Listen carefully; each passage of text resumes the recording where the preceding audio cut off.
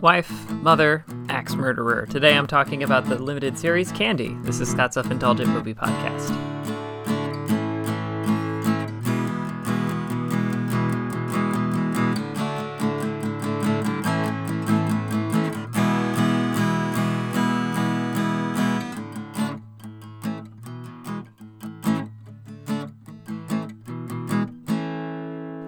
Hello, movie friends. Welcome to Scott's Self-Indulgent Movie Podcast. I am Scott, and today I am talking about a recent miniseries that showed up on Hulu, which I think is pretty good, and it's called Candy. It's produced and starring Jessica Biel, and then also Melanie Lansky from Yellow Jackets fame. So, yeah, I thought this was pretty good. Kind of stumbles at the end, and I wanted to explain why. So without further ado, let's get started. It's no secret that true crime has become big business. The true crime documentary business is the bread and butter for services like Netflix and HBO Max. And podcasts like My Favorite Murder have dedicated fan bases that allow them to tour the nation.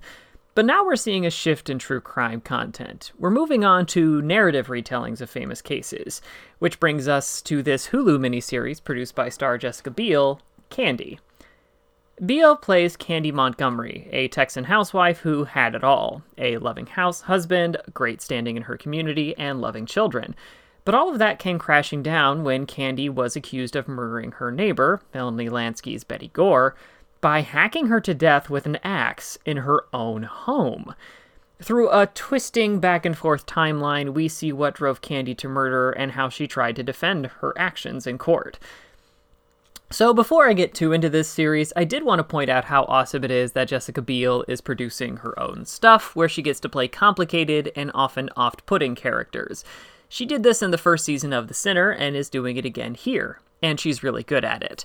An underrated aspect of any performance is the undercurrent of what someone is feeling. Put another way, any actor who can make you feel what someone isn't saying is doing a great job.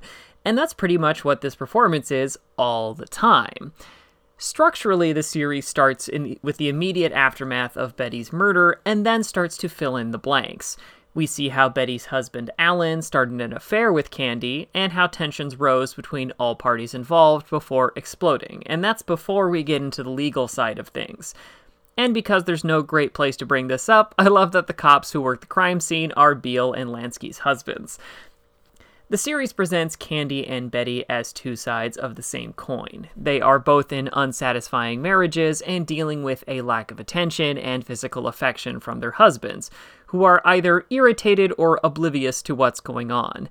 The series seemingly wants to portray them as stuck in patriarchal systems, dutiful housewives who are expected to be bright, cheery, and provide everything besides money and shelter. The series does an excellent job of making this seemingly idyllic suburban existence feel gross, dirty, and repressive. There's a tan, gritty haze over everything in this show, and almost everything is underlit. It looks like a neo-western or noir. I also really like how the series presents both women's sexuality. For Betty, it seems that physical affection is an indicator of love, and when it's lacking, she feels neglected, or it highlights how she already feels alone. Whereas Candy seems to want or need sex and desire in almost a primal way. There's a great sequence early on when the camera mimics Candy's eyes as she looks up and down her male volleyball teammates. But instead of focusing below the waist, it's the shoulders, the arms, and the muscles tensing. The difference between these two women is how they approach the problem.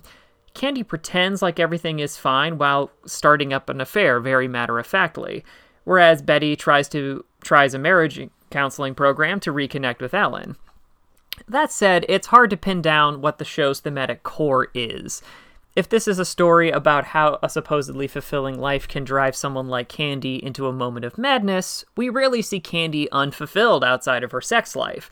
If this is a story about how Candy was able to, in essence, manipulate the world to get and do what she wanted, we also don't fully see that. Now, Jessica Biel plays Candy like a sociopath, but that's about it. If anything, the series emphasizes how hard it is to get into her headspace. It means that by the end, we're mostly watching to see the results of Candy's murder trial, provided we haven't looked it up on Wikipedia.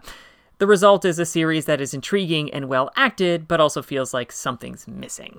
This has been Scott's Self-Indulgent Movie Podcast. Thank you so much for listening. Don't forget to like, share, and subscribe wherever you get your podcasts. And don't forget to join our Facebook group, Scott's Self-Indulgent Movie World, for the latest reviews, discussions, and more. See you next time, everybody, and stay safe.